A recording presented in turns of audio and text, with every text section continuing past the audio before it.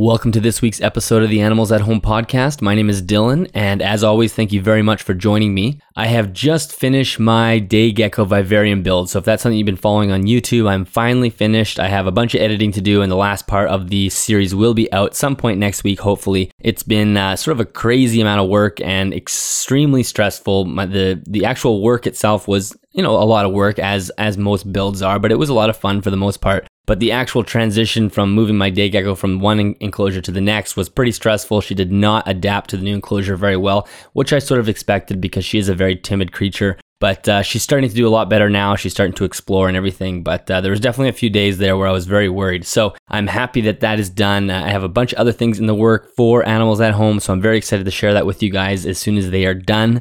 Before we jump into today's episode, I want to remind everyone that the official sponsor of the show is CustomReptileHabitats.com. I have links for that in the YouTube description as well as on the show notes. Any of the links there will take you right to their website.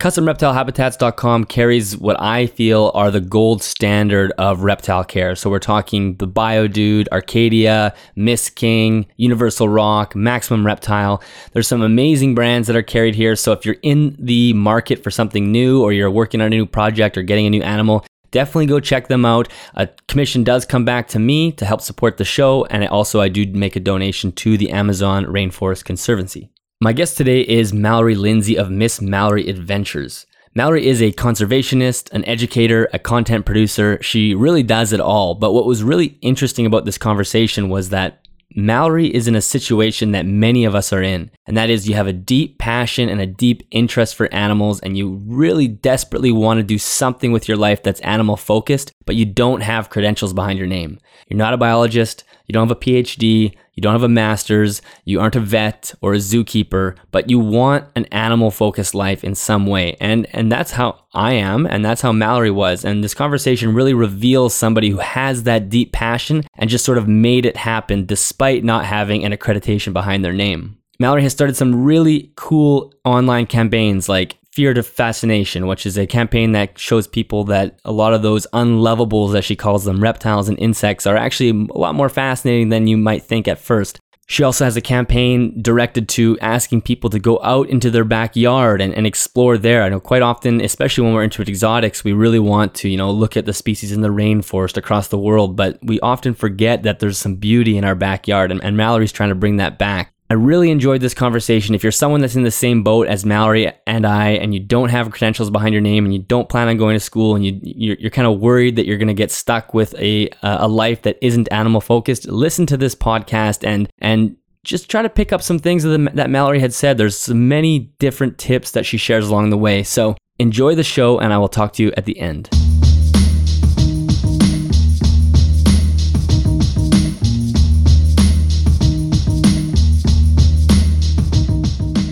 Today, I am joined by Miss Mallory. Welcome to the show. Thank you so much for being here.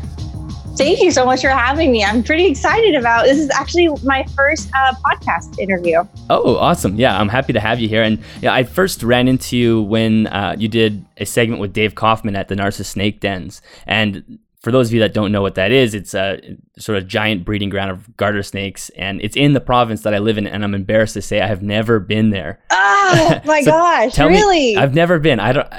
I need to go. I need to go next year, or I could go in the fall, but I think it's better in the spring. So tell me what that was like. It was the greatest eye-opening experience of my life. I've seen birds and great my gatherings, but to be able to see an animal that I used to be afraid of, and if I would see one snake on the ground, I used to flip, and then being able to just lay down quietly, and you just have literally hundreds of these snakes crawling all over you, completely harmless, and being excited about it. It was such a surreal feeling, oh my gosh, this is everything that I've worked so hard for. So it was such a great experience for me. And of course, Dave is amazing. And I highly recommend it to anyone. It's just one of those life-changing experiences for sure. Yeah, I forget the numbers that they say are there. I think it's tens of thousands. Yeah, tens of thousands, and it's red-sided garter snakes. And I'll post some videos of it in the show notes because there's some crazy videos, and it's just unbelievable when you see that many snakes crawling out of these dens. Yeah, so next year I definitely want to go again. So next year, maybe you and I can go. Yeah, I'll go with How would you. that be? Definitely. Yeah. Oh, fantastic. Absolutely. And we'll yeah. do some, so I'm starting a series called My Backyard Adventures. And so you can show me your backyard, which will be the narcissus snake den. I can't believe I have the biggest snake breeding thing on the planet in my backyard and I've never been. So we'll make that segment happen then. I would love that. It's like, if anybody's ever seen like Indiana Jones, it just reminded me of that for some reason. Yeah, no, it's definitely surreal when you look at the video. So let's rewind the clock a little bit, because as you said earlier on, and plus in your bio on your website when I was reading it, it's you claim that you were afraid of reptiles when you were younger, which is sort of the opposite of many reptile people, because most reptile people are like the kind of the weird person that is willing to go touch the snakes. You almost have the opposite story. So tell me about that. Sure. So growing up, my family wasn't very outdoorsy in the slightest sense. And I had all my information from old wives' tales when it comes to reptiles and amphibians and Hollywood. So it wasn't a very positive experience. And growing up, I loved animals, but just the reptiles, I was that stereotypical, like, oh, they're going to attack me, that kind of thing. And it wasn't until I was 16 years old, I needed a job. No one would hire me. And I went to this pet store, and I remember, I found out he wasn't the manager, so he couldn't have hired me anyways. But he's like, I'll give you a job, but you got to stick your hand in these bags of snakes. And I was like, that's not going to happen. I was like, don't you have a cashier job or just something that I don't have to touch any kind of slithery, slimy thing? And he's like, nope, you got to pick up a ball python. And so I stuck my hand inside, and I remember being so terrified that it was going to bite me. And when I pulled it out, I was just completely captivated by this like little baby ball python. And I remember looking down, and I had seen that it actually did bite me, but it didn't hurt. And after that, I was just completely just fell in love with reptiles and all these kinds of myths and misconceptions that I had grown up with that I really wanted to debunk. So that was kind of the whole start of the journey. So that's really amazing. So it was almost like in the moment, your fear completely melted. Like in a snap. It was like that sense of realizing that everything, I think everyone kind of goes through these where you realize you were wrong and you kind of just admit it. And then all of a sudden you become fascinated by it, which is why the campaign's called Fear to Fascination. Right. I hope everyone can have those little moments. Yeah, it's like a total seismic shift in the way you've perceived the world up until that point. And it's interesting because so many people have that experience with reptiles. I mean, I have snakes. So many people were like, if you get snakes, I'm never coming to your house. That's ridiculous. And then it does not take them long to touch a snake or even look at it. And they all have a similar experience. Maybe they don't fall in love with it where they want to get one of their own, but it's like, this is not at all what I thought. And I think that's why it's so important to have positive people who are educating, and I should say in a positive light, instead of going and doing that wow factor, that shock factor, really go after that, how amazing they are and creating those experiences. Because that's what I firmly believe, that it's stories and moments that create that fear. So you need stories and moments to kind of negate that fear and switch it to that fascination. So, people like you who are excited to share your reptiles are exactly what we need in this world. Yeah, there's totally so many stories. And I think there's always a little bit of inherent fear that just almost is naturally within us about snakes. Like even when a snake hisses at me, for example, like it still kind of gives you like chills, you're like, ooh, like sure. So that's like your body reacting to that like evolutionary fear, right? That to be safe. Yeah. So. It's like the sound of a big cat like growling or roaring like a panther or something, or a leopard. It just gives you like, whoa, that could get me. But again, it's just breaking through that. That's so cool. So even at a young age, obviously you loved animals. Did you want to have a career that was surrounded by animals, or did that happen just serendipitously, or tell me about that? I think everyone wants some like really crazy cool dream growing up. Mine was, I think I wanted to be a teacher. I always wanted to be whoever I was idolizing at the time. So one minute it could have been my mom, next minute it could have been a teacher, next minute it was a doctor. But I think I always loved learning. And so innately that's what I wanted to do as I got older. Yeah, that makes sense. So, and then in terms of, besides the pet store, what was the first sort of pet or animal kind of related career that you went after?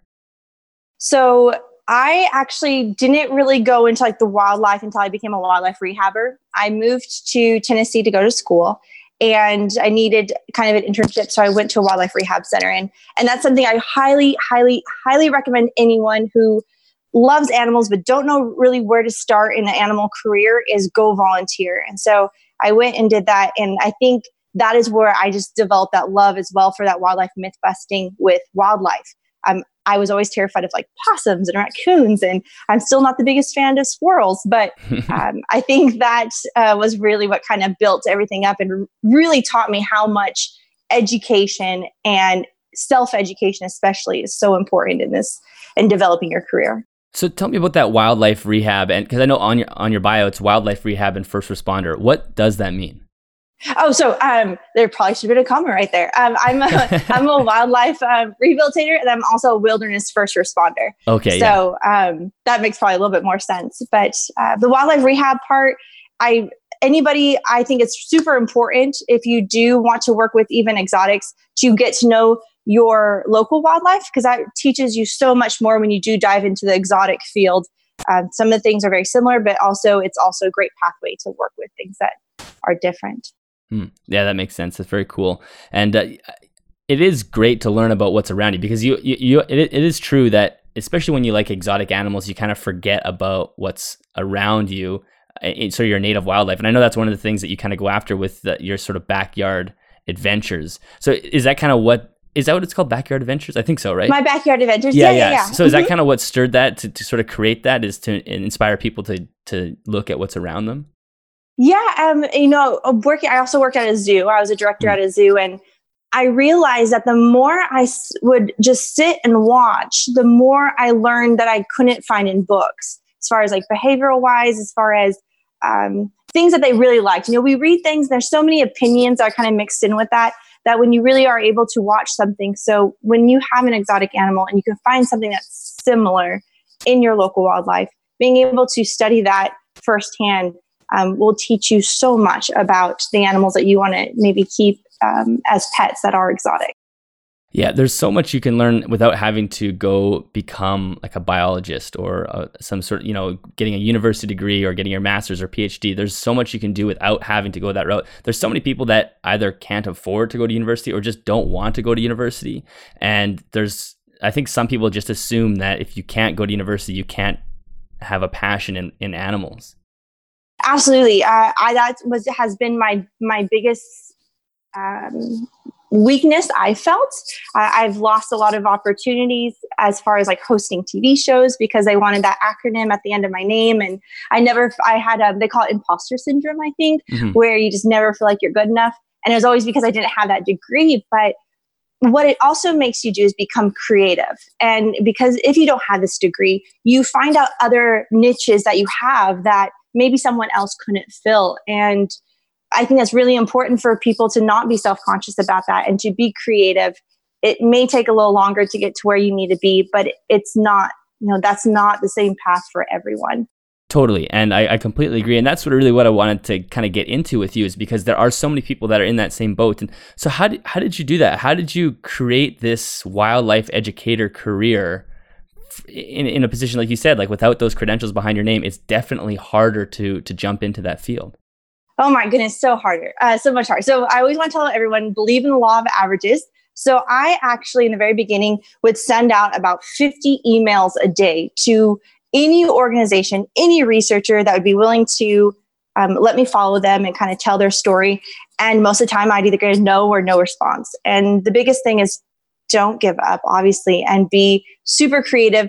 No one's going to believe in you more than yourself. So if you're not willing to put how's that saying go? Something to the pavement, the tires to the pavement, or you just make it work. Then no one else is. Why should anybody really give you a chance? So I think that's the biggest thing is. Yeah, no one's just going to jump out and say, "Hey, do you want to do this?" So when you were doing that, what were you looking for? Like, what? Obviously, you were looking to create some kind like I guess, were you trying to film people discovering new things with wildlife, or what was your vision at that time when you were just mass emailing people? Oh my gosh. To be completely honest, I didn't even have a vision. Like it used to always bother me when people would say like, "Oh, I knew this is exactly what I wanted."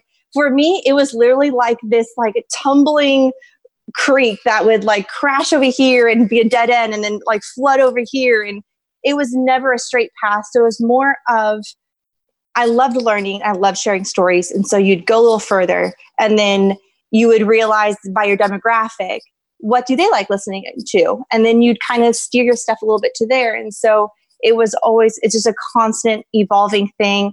I honestly can say it's taken me about 8 years. And now I've finally kind of had this very like solid, clear message / mission that I'm working on. Yeah, it takes a lot of time just to even refine, refine the foundation that you're standing on. Like you, and I was in the same boat too. Like I don't have a degree in biology or anything. And it was sort of the same when I started this. It was like, I need some kind of idea of what I'm doing, but you just kind of have to feel it out until you start collecting a better image and better picture of what it is you are and what you're trying to promote. Right. And you are a phenomenal like reporter. You're the one that can go and find these people that are the experts that do have this knowledge and bring it back and kind of get the juicy little tidbits and then give it to your followers. And so that is the niche that you found, which is incredible. We need more of those kinds of people too, who are willing to not take that expert seat and being willing to be those sharers, those educators. Totally. And there is value in that. And that's one of the things with academics is quite often they're not necessarily interested in doing the communication side because they're stuck doing, like they are super busy doing their own things. And to even bring a research paper down to the level of the layman that makes sense and makes people interested in what they're doing, it's not something that they're interested in. Was there a moment that because obviously you said that you love to learn. Was there a moment that made you realize you love to educate? I think it was when I became so excited about learning. And then when I was able to share it in a way, yes, I know the exact moment actually. So I was going for a run and it was in Southern California and I came across this rattlesnake. And 5 years ago, the rattlesnake would have terrified me, but I stopped and I was just watching it. And a little girl comes running up and she sees it, she flips. And I just gave her maybe 3 or 4 facts, about how it's okay and it's great to watch them and that kind of stuff. And then her mom came up and started freaking out. And then she was able to tell her mom and her mom calmed down. And then her mom told her sister. And so seeing like this progress of events, I was like, wow, what a great ripple effect that we could have when we educate. And that was when I was like, you know what, maybe it's okay to not have a degree or maybe not go that research field. Yeah, exactly. Yeah, you definitely don't need it. It's exposing people to some new information you can do it in any way. Yeah, look at you. I mean, a podcast, it's a phenomenal way to be able to reach people. So if you don't want to be on camera, you don't have to. That's right. Yeah, exactly. Yeah, there's all sorts of ways to do it. And so for you, you've developed all these different really interesting things like the fear to fascination. Obviously, we've kind of touched on that as well. And then also you have sort of classified as the unlovables on your website. So I guess I'm assuming mostly that's like your reptiles and your insects. Go ahead. I'm sorry. I was just going to ask what makes you really focus on those specifically? Like what do you love about helping people through those fears? Oh my goodness. I guess because I really realized how wrong I was about wildlife. And I found out that some of these creatures that we kind of like cringe at and don't want to learn more about have the most phenomenal fairy tale, cool stories in the animal kingdom. I mean, for instance, like the hagfish, who is this like primitive jawless fish that can shoot out these like slime threads, like if Spider-Man and Flubber had a kid, like that would be the hagfish. And you just have these like really incredible animals that people should know about because these animals are also becoming part of science to help resolve issues that humans can't on their own. I just think that's so fascinating. Are there other than the hagfish, are there some of those animals that kind of are on your top list of interesting unlovables? Oh my goodness, yes. I mean, I can shoot out 15 right now, but I think right now what I'm learning about is called biotherapy, which is the use of organisms in healing wounds and different things. And for instance, leeches are being used as a medical device. They're USDA approved medical devices. And they're being used when, like, say you cut off like a ear or a finger or you get a skin graft. Those capillaries are cut and they're so small that surgeons can't reattach them. So they'll stick a leech on your finger that was just chopped off and it will reestablish those capillaries through the suction power. That's incredible. An animal that we like loathe and think it's so gross is saving appendages. And you have maggots who you have this like necrotic wound that doctors aren't able to debride properly and heal. You stick maggots in there, they will clean that sucker and make it pink and pretty, and it's healed in 6 to 8 weeks. So that's just so cool. I don't know. I think other people should know about that too. Oh, totally. Yeah. Because when you're exposed to maggots in the everyday life, it's in a horrible situation. Yeah. So it's good to know some interesting facts. And I know that obviously bugs, if you were freaked out by reptiles originally, I'm sure like the tarantula and the cockroaches were not on your list of favorite animals as well. Definitely not. It was cockroaches. I can't remember when I finally like them. I think I learned a fact that only 1% were actually pests and the rest were really beneficial. And I found I had a giant jungle cockroach fall on me when I was in Belize one time when I was going to the bathroom. And number one, just so if anyone was wondering. And I just remember like freaking out for a second and then just taking the time to look at it. And I was like, whoa, this thing is so beautiful. So I think that when we finally make that switch where instead of approaching something with fear and anxiety, if you can just take a moment to take that breath and know it's not going to hurt you and look at it with curiosity, that I think will just change everybody's perspective of a lot of these animals. Yeah, totally. I'm still especially in the spiders. Yeah, definitely spiders. I'm still in the uneasy section of the room for the insects. Like, yeah, I see you touching them and holding them, and there's something about it that still freaks me out. So I think I need to learn some more facts before I go and reach my hand in. It's when you do your I know you do lots of educational stuff with classrooms and kids and whatnot. So for the fear to fascination, are they mostly spiders, snakes? Is that the kind of the top culprits in terms of the things that kids are afraid of? Yeah. And when doing our presentations, one, I'm never home to have like a really cool collection of things, but we want things that are relatable. So when they do go home and they do see something that's similar, they know how to react to it. And they know how to be like, oh, that's not scary because we only have black widows or brown recluses. And obviously that's not one of those. So for education, I know a lot of us focus so much on those like cool, super flashy animals, but so many kids want to be able to relate. And so when you can kind of maybe keep those things to things they can see in their homes, that's just exciting. Yeah, no, that makes sense. So do you bring live animals to those events, I guess? Do you have to catch like wild bugs that are around the area?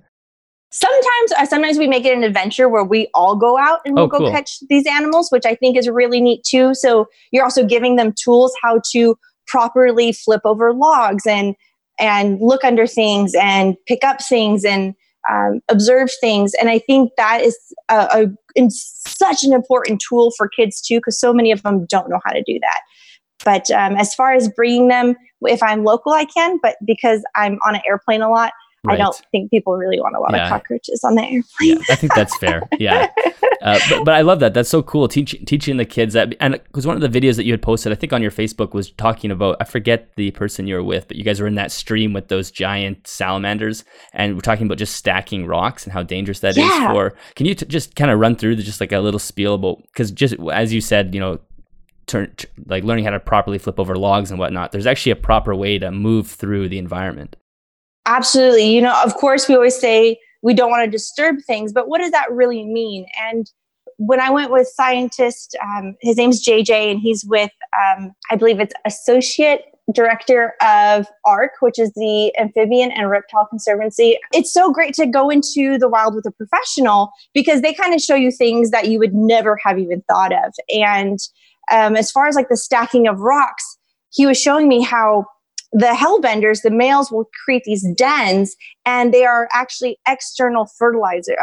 It does external fertilization. So they like spray these eggs full of sperm, and they just kind of like pack up on the rocks. So when you start disturbing these things, it is going to cause ruckus on these nests.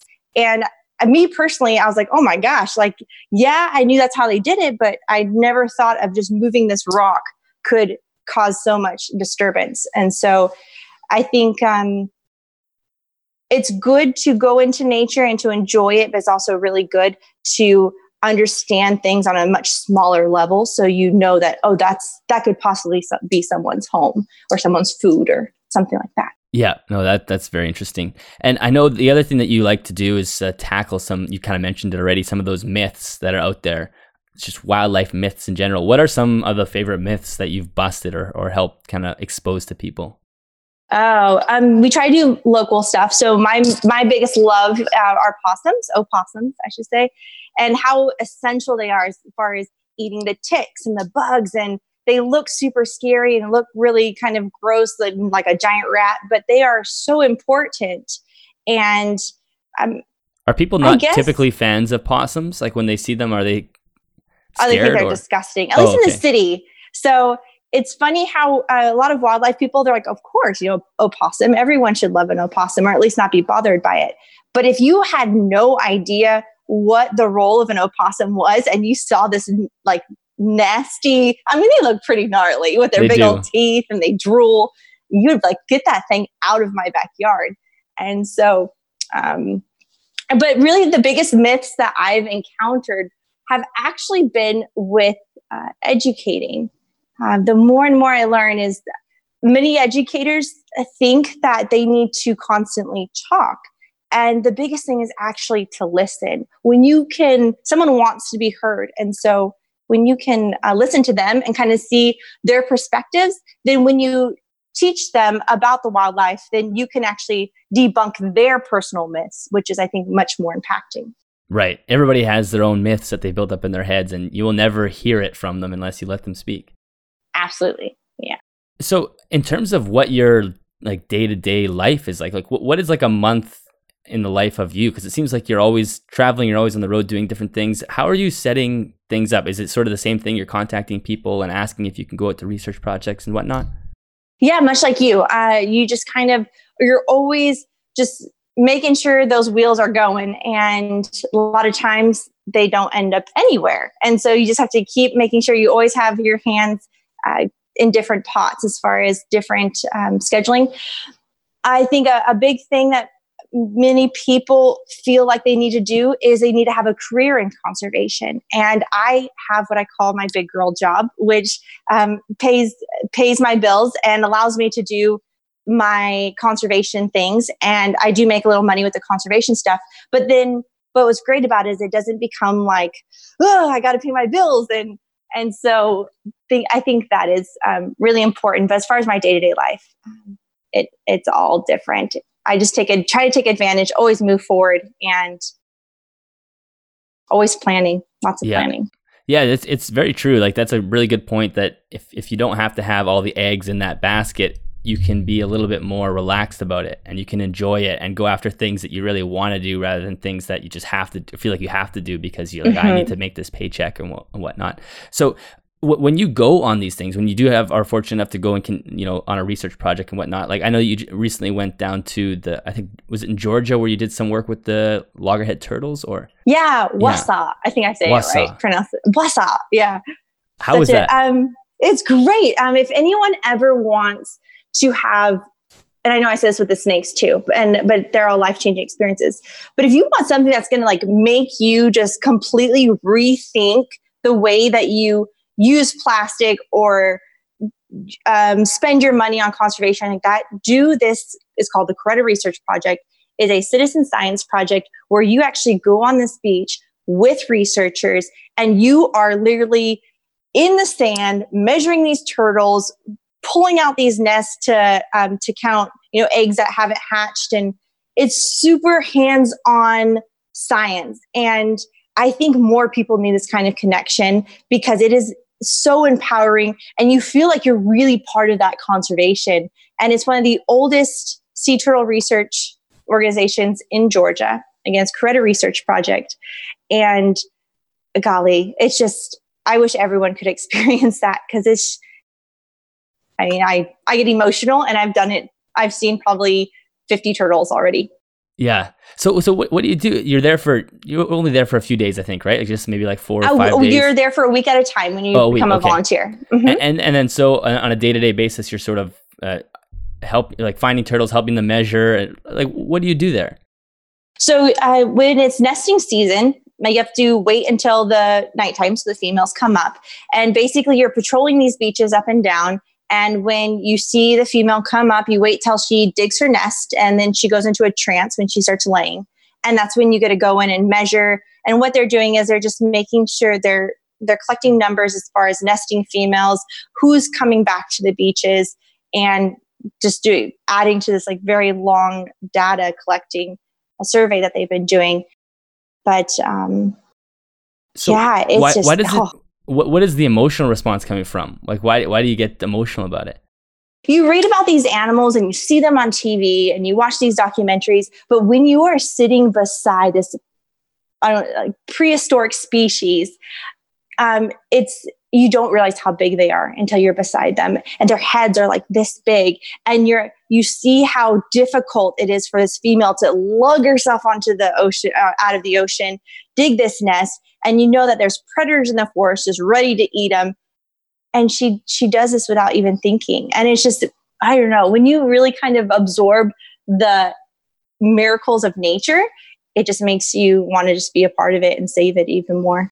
Yeah, it's like you get a glimpse of the soul of this animal. It's like this duty that she has to go through, and she just grinds through all this work, and it doesn't matter what, nothing will stop her. That's really amazing. It's true nature at its rawness. I mean, we watch things in parks and stuff like that, but when you're on a beach, there's not a single soul around you. You just have the stars and the moon, and you see the blackness of the ocean, and you just see this incredibly giant marine reptile. It's just pretty awesome. It's a pretty amazing experience. Yeah, I bet it is. And I've never seen a loggerhead, but I've seen green sea turtles in Hawaii when I was snorkeling, and I was really amazed how huge they were. Like you said, you don't know how big they are until you're close to one, and it's just unbelievable. Yeah, it's really just an incredible experience. And I know we kind of touched base on this a little bit before. When you're trying to get involved with a lot of these organizations, if that's something that your listeners are wanting to do, highly recommend always give more than you take with these organizations. Prove yourself to them, and then that is when they're willing to open to more ideas that you may have. I think that's one lesson that I learned a little too late. Well, it's better late than never. Yeah, I missed out on a lot of opportunities, but that was one lesson I try to tell all the newbies that are coming into the conservation realm. Yeah, no, that's a great tip, because you're right. There is a giant lineup of people that want to do it. There's a huge amount of animal lovers that want to get in there. So you do really have to make sure that you're standing out in some way. So what are some other of the, obviously you've been to quite a few different places, Narcissus and Georgia and whatnot. Are there any other ones that come up on your list of like really favorite memories or experiences? Absolutely. So one of my very first conservation experience was actually in Belize. We're working with the Hicatee, which is the Central American river turtle. And what's really great about this species is that it's actually being eaten to extinction. It's eaten on Easter, same way we kind of eat turkey on Thanksgiving. So it's a huge part of their culinary culture. But I'd never been to a foreign country before, and I'd never known how to work a camera before, but I called this organization up and I was like, listen, I want to tell your story. I think it's amazing. Will you let me? And I think that was kind of like the spark that was like, this is what I want to do. I have no idea what I'm doing, but this is what I want to do. So I want to go back to that moment. So when you did that and they said yes, was there did you have that sort of gut feeling, like a sinking feeling where you're like, oh my God, now I have to do this? Like, were you really? Oh, absolutely. Like everything, it's amazing how everything sounds so great in your head. And then when you have to finally make it work, you're just like, how am I going to do this? Yeah. And I made every mistake possible. But I think they realized, one, I didn't charge anything, which was a very smart thing to do when you're starting off. You're going to have to do a lot of that free stuff. But I think they realized that my heart was in it. And so they gave me more opportunities. And then you just dive in to make sure that you don't make that same mistake again. You'll definitely make more mistakes, but just making sure you don't make that same mistake again. Were there some mistakes that you remember that you made that would be helpful for people that would be kind of going into the same situation? Or is it sort of just like, you got to experience it? Oh, no. So one of my biggest ones is, and definitely don't don't lie about your skill sets. Don't cut yourself short, but don't promise something you can't deliver. Always try to impress with your actions, not with your words. And I think that is probably the biggest thing that I learned. And to don't put too much on your plate. That's a really big one too. And I think those are the two big ones. Never give up. You will be told so many times that it's not possible, and just keep trying and keep coming up with different options. And you might piss some people off, but some people will say yes. Yeah, exactly. So that's really amazing. Like, in terms of your experience at the time, I'm sure, like, filming, did you have much experience, or were you just like, I'm just going to go and figure it out as I'm there? I bought a DSLR camera and I didn't even know what DSLR meant, or the difference between RAW and JPEG, or what's 1080 or any of that stuff. In fact, I think the first 30 minutes I was filming amazing footage. I was so excited. I didn't even have the audio on. So it's again, so many mistakes, and it just keep trying and not letting that get you down every time you do make a mistake, which I'm still trying to learn how to do myself. And I'm sure you are too. You're always learning something new with the podcast. Yeah, it's well, for one, there's a tremendous amount of courage and bravery to just do that, to just put yourself out there and just get, I know I'm going to mess this up in some way. I don't know how I'm going to mess it up. Something's going to go wrong. And so you have to just kind of figure it out as you go. And yeah, that is about, you know that the first round is not going to be perfect, and it's just about learning and getting that experience. The hardest stride is always going to be that first one. Yeah, no, that's so obviously it was some kind of success though. You had you learned a lot, and then did you bring back some footage, and did you post that somewhere? So no, so that's one other thing that I am a huge pansy about, is posting things, because I'm always critiquing it. We're always our worst critic, and totally. And I'm sure that you've gone through that too, where you're like, I don't want to post this podcast, or I don't want to post this whatever because it could have been better. But no, I haven't posted. I posted one picture of the Hecate, and I'm going to start going back. I'm starting a new YouTube blog, and we'll start going back and using those examples as teaching tools as well. Yeah. And I think that's a huge part of it is people need to that is, it's not perfect. When you see somebody on YouTube that's well polished, you think wow, they've done it all, but there's always that several years of just grinding, and it does take that sort of jumping into the deep end and hoping that it kind of works out.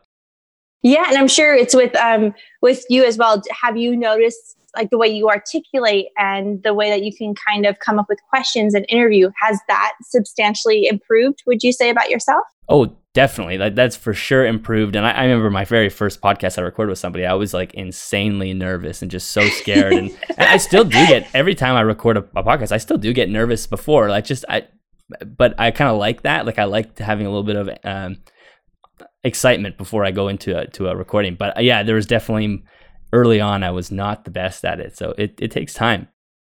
Right. And you can't, I get hate mail a lot, and I say a lot, but there's quite a few people who are saying very negative things, and you just can't let that get to you either. It's hard enough that you're your own critic, and then you have social media, which is the biggest bully out there. Yeah. So it's definitely, can't let that get you down. Yeah. It's the whole online communication is, it's pretty brutal for the most part. And actually, I don't know if you've seen this, I'll have to send it to you after. I did a podcast with somebody that wrote a fairly negative comment on one of my videos.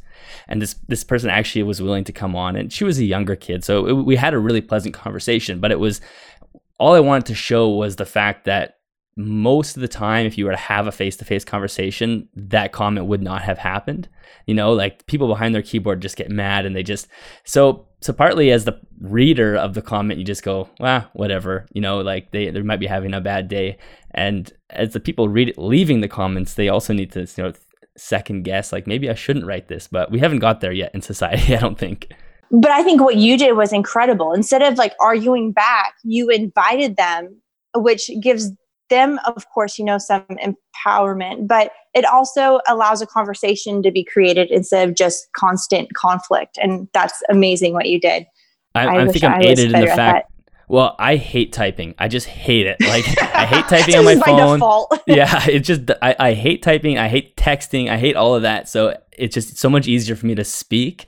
So I was like, I'm not going to go back and forth with this person. If they're willing to chat, then that's great. But yeah, so there's definitely a lot of hurdles. Being online is less glamorous. It obviously has tons of rewards. And I'm sure you get lots of positive feedback as well from people. I'm sure they reach out to you. Yes, especially like the moms with the kids who you see them like exploring their backyards. I think that's probably one of my most favorite. And I think as an educator, that's what you kind of live for. And I'm sure you really value those kinds of feedback, that kind of feedback as well. Oh, yeah. And there's nothing better than working with kids as well. I work with kids in my actual job that's separate from this. And I love it. And I'm sure that's the same experience that you have. I had one mom come up to me who said, my little girl loves bugs, but she's kind of becoming more and more hesitant about that because all the girls and some of the boys make fun of her. They say that girls shouldn't play with bugs. And so we went on a hiking trip and we were able to go and do like a girl only bug collecting trip. And we also found some snakes as well. And I think stuff like that one-on-one connection like you're doing is so important for our youth. They can watch stuff on YouTube, they can see things on TV, but when you can create those connections, that's what's going to be making that difference. Definitely. No, I totally agree. So at home, you have, what's that? I said, so props on you. I think that's fantastic. Oh, yeah. No, thank you. And same back to you. I think that's, we're definitely starting to make a difference. So that's good. And like kind of what you said earlier, it's moving away from the clickbaity type, I forget the word that you used, but the exciting, like, oh, snake bit my arm off type thing. Yeah. That stuff is shock factor. Yeah. That stuff is easier to gain views and gain subscribers and all that stuff. And I personally hate it. I don't think it's helpful at all. And I don't see you doing any of that either. It definitely means that it's harder to, put your hand up and say, hey, watch my stuff. Like, this stuff's pretty good too. But I have a feeling that the internet is so new that we're going to drift back into something that's more appropriate than, shock factor, bleeding and whatnot. Yeah, it's that consumer, right? That's going to be the one that dictates whether that kind of video is the one that's getting shared or the one that's where someone's getting bit. And they talk about that a lot with economic and conservations, spend your dollar where you want your conservation to go, but also spend your time as far as sharing the videos that you actually think are quality content, not just that shock factor. That's really, really important too. Yeah, that's a great point. So at home, you have some animals. I see, obviously, you have the monkey tail skink Junior running around behind you there. But before we started recording, you said you have 19. Did you mean 19 monkey tail skinks or? I do. I have 4 circluses, which is the family groups of monkey tails. Right now, I have a friend in Florida taking care of most of them because we're about to go in winter. And I literally just moved to Chattanooga. I did a bat blitz here last year, fell in love with the place, and I was like, I'm moving there. So they're in Florida until I can find an establishment that I can have them all set up. I also have a lot of creepy crawlies, some the Goliath bird-eating tarantula, and some other tarantulas. Love the vinegaroons. And I have some cave scorpions, those whip scorpions, the Harry Potter spiders. Yeah. Lots of cockroaches. My landlord's probably going to be watching this or listening to this and be like, what? She has what in her apartment? But I just try to. It said pets, so. Right. Yeah. It said no dogs, no cats. It didn't say things that will make people squirm. I think every reptile person knows how to read between the lines on apartment leases. Find that gray zone. Yeah. The other thing that I saw that you have done or are doing is you're eating some bugs. Yes. Entomophagy. I love it. So I went to Asia and I was blown away by how different their culinary repertoire is. And that when I started reading about it, I realized that the US and like Western cultures are kind of the ones that are out of the norm when it comes to eating tarantulas and stuff, or any like bugs in general. Yeah. And so I think it's just absolutely fascinating that the things you learn, right? And how taboo something can be in one culture is completely acceptable in another. And that also just really kind of pushes that whole fear to fascination, myth busting. Just because you think one thing doesn't mean that's the right thing. Yeah, well, and especially in Western culture, we're very soft with our food. Like, we don't want to know where our food came from. We don't want like any hard bits and stuff that's soft. Like, if you go to Asia or eat an Indian dish, for example, like you're gonna find bones and whatnot in a chicken dish or something. But in North America, it's like we don't want any of that, and people definitely, you get removed from the food in a way. And it's interesting that because actually insects are a very good source of nutrition.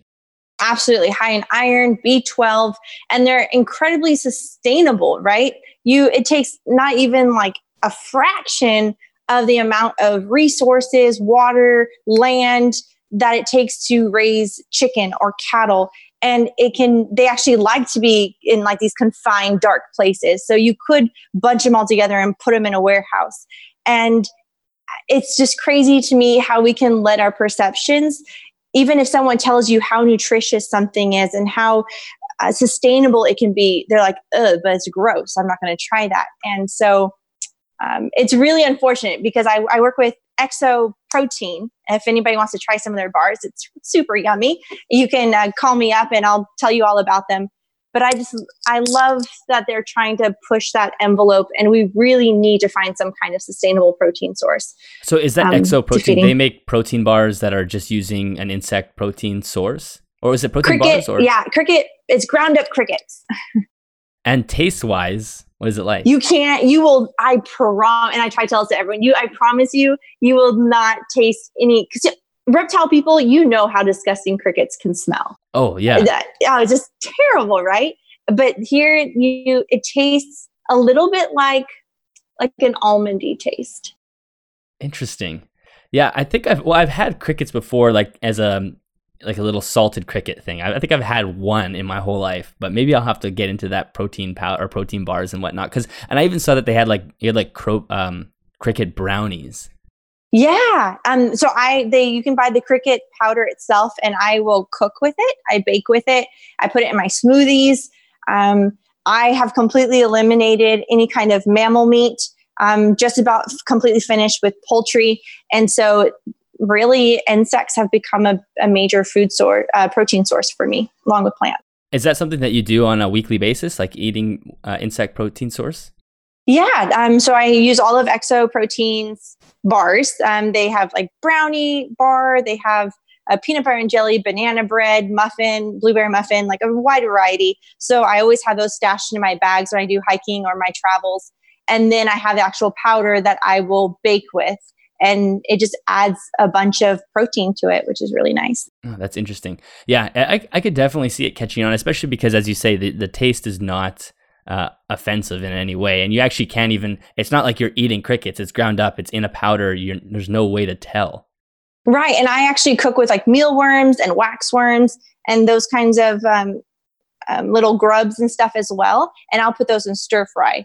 And that sounds super strange, I know. But once you get past that gross factor, then it's like cooking up an egg or doing one of those kinds of things as well. It's all perception, like you said. Like we're in the Western world, we're just so not accustomed to that it just looks completely right. You wrong. gotta think of like, what is yogurt, which is like like disgusting milk culture, or cheese even, or any of those.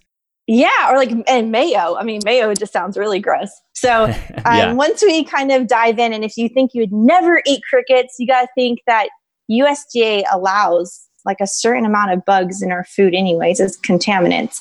So you're probably have already eaten about half a pound of bugs in your life already. Yeah, and you're totally fine. Exactly. You're probably healthier because of it. So the one other thing that you had posted on, I think, Facebook or Instagram that was really interesting, I don't know how much you can talk about it, is that looked like a virtual reality. It was like a turtle in your... Oh, the sea turtle thing. Yeah. What is that? It's AR. I think it's artificial reality, something like that. But it's a new program. I'm working with a few different people some engineers and some creators to create that as part of for teachers and for classrooms to get kids more excited. But there's tons of other businesses and organizations that are doing that. So if that is something that you're kind of wanting to implement in lessons plans, they do offer it for free, some of them. And there's also things you can just go online and kind of download the program, and they have some pre-made animals already. So how does that work? Are you wearing virtual reality goggles or like those glasses, or you're just like, it's just looking at a screen and you're seeing, and you can kind of manipulate the image? Because for those people that are listening, that I'm not, I'll put it in the show notes so you can see, but it essentially just looked like a very realistic looking turtle floating in your living room or something. Yeah, it's on the phone. And so you have the animal, you can either see it against a white screen or a black screen, and you can move it around and you can zoom it in, and you can kind of see all the details of the animal, or you could put it into a surrounding, I guess. And that's what this program does, where you have it on your phone, and as you're looking through your phone, you can see that turtle kind of be placed in whatever scene that your camera is already seeing. So what's the name of that program? I honestly don't know. The creator sent it to me, okay. But I do know someone told me it's very similar. If you just Google, I think it's like green sea turtle, Google will throw up an AI type of link that you can do the same thing. Okay, well, we'll look. I'll find it and I'll put it in the show notes so people they can find it too. Because it's super fun, really engaging. So cool. Yeah. Yeah, what an interesting way to bring animals into it. I'm sure it is the idea that it keeps the scale of the animal as well. So when the animal's appearing in your room, that it kind of looks the size that it would look. Right. So a lot of times on these videos and stuff, and pictures, we don't have that scale that we can kind of compare it to. And when you are able to see how big this animal is, it just gives you a whole different perspective. Kind of like when you're on the beach with the actual sea turtle and you're doing these measuring things. It allows you to have that awe factor without that shock factor. Yeah, that's awesome. Future plans for you. What do you have some things in the works, or do you have, if you can talk about it, if you still have things that you don't want to talk about, but what do you have on your plate for the future? Sure. I have lots of different things. I actually had a children's nature show. Unfortunately, it fell through because the FCC cut their hours for children's programming. But so I'm still working on that. And I'm working on 3 YouTube video series. That one will be a vlog where you go on the adventures with me, where we're following around these scientists for the My Backyard Explorations. We're doing one that kind of explains the fear to fascination, kind of that icky, gross stuff in nature through scientific experiments that kids can do in their own homes. And then I'm also creating these backyard adventure kits where people can take this kit if they've never been outside really exploring before, or they want to get connected, but they just don't know how. You would take these kits, and it's basically a step-by-step kind of how-to as far as observing and getting your hands dirty and what to look for and those kinds of things. Oh, that's very cool. Yeah, it's so is that all on going to be on your YouTube channel once you start publishing? Everything will be on YouTube, and then we're also going to be starting a Patreon. Do you have one of those? I don't yet. I've tossed up the idea of doing that at some point, but I feel like once I do that, I have to commit to something, and I'm not sure what I want to commit to. I hate work commitments. Yeah. I'm in the same boat. But if we can get this Patreon going as well, then we'll be able to start giving these kits to classrooms and kind of putting this on a big scale. But my biggest hope and dream is to become, like most other conservationists, to become an asset in conservation and in wildlife education. So when you go out to these places, like you're the one that's doing the filming and everything, right? Like you bought yourself a nice camera and you go out and take the shots and come back and edit it? It's a one-woman show. Yeah, the production team, I should say. And that's something that should be actually said, and I'm sure you can agree. You go out and you buy all these fancy equipment, and you end up just using your cell phone because it's convenient. So don't think that you have to have all these crazy tools. I just say wasted, but I spent the money on them. I hardly use them now. And I just use my phone everywhere. And some people are a little weird about talking into your phone, but I mean, it's your story to tell, and it's going to be raw, and you just got to do it. So if the cell phone's the easiest thing for you, then do it. Yeah, that's so true. The cameras and phones are really becoming incredible, and there's some really good apps that you can use for filming. And you're right, it is so much easier than trying to master a complicated camera, and the phone just fits in your pocket and you're good to go. I know, and I'm always so worried about, like, we were doing the Hellbender work, and I had my camera, and the camera's super expensive, and I was like, and I'm the biggest klutz possible. So all I could think about was ruining my camera. So I just made sure I had my phone and a GoPro, and it turned out to be a great little adventure. And you were you were just in a temperate rainforest. I think, was that in Portland or Oregon or it was, yeah. Have you been?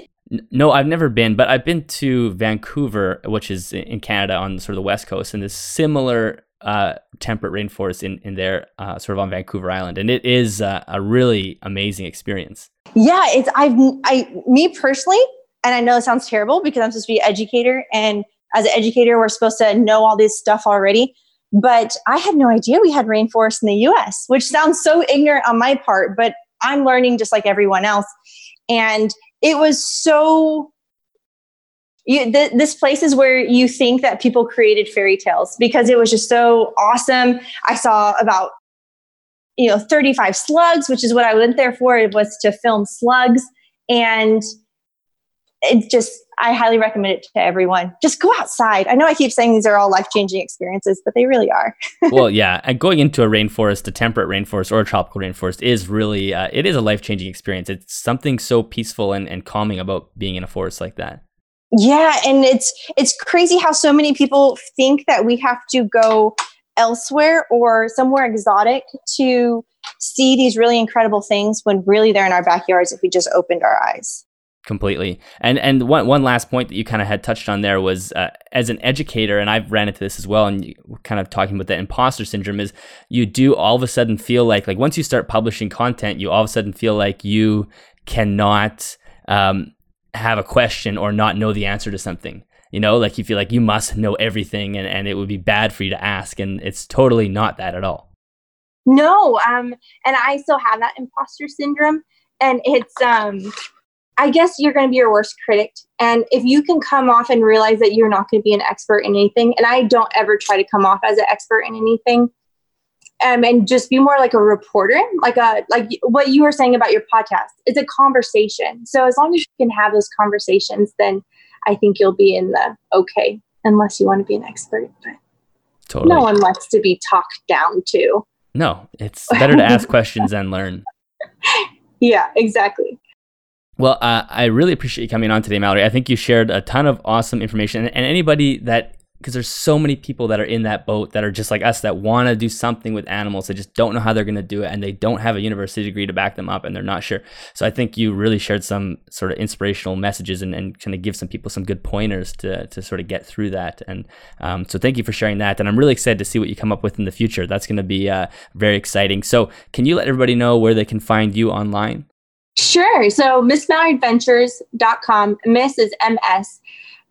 You can see on the website. I'll have blogs up and some education stuff, but I am most active on my Instagram, which is MS.Mallory Adventures. If you guys have any questions, oh my goodness, I know that I was completely lost when I wanted to start this and I had no one to turn to. Definitely reach out to me. I answer everyone. I know what you're going through. So just know that you're not by yourself. And I put up quizzes there. So again, I think a big thing too to remember for in this realm is to support each other. A lot of us think that we're competing, and we just really got to support each other. There's enough room for all of us. Completely agree. Yeah. The internet is a vast place. Yes. Well, thank you so much for having me. And I know I kind of spieled on, I'm so excited. This is my first podcast interview. So thanks. No, it was a pleasure chatting with you. And I appreciate all the spiel. It was fantastic. All right. Thank you so much.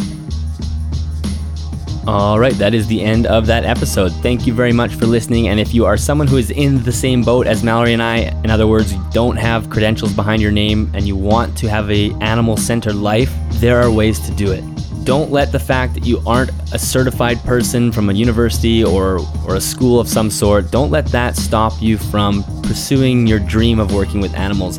Not having credentials behind your name is not a good thing or a bad thing. It just is what it is, and there are certainly ways around it. You just may have to get a little bit creative, but there's definitely ways for you to get involved with animals in some capacity, even if you don't have the letters behind your name. And of course, Mallory, thank you so much for joining me for the hour. I really enjoyed that conversation, and I know with certainty that you've inspired some people to pursue their dreams working with animals. Don't forget to go check out customreptilehabitats.com, especially if you're in the market for something new. They have leopard gecko and bearded dragon complete kits with caging, substrate, lighting, everything you need there, as well as they have products like Biodude, Mist King, Universal Rocks. Everything you need is there. Definitely go check them out. Link is either in the show notes or in the description on YouTube. Thank you so much, guys. I will talk to you next time.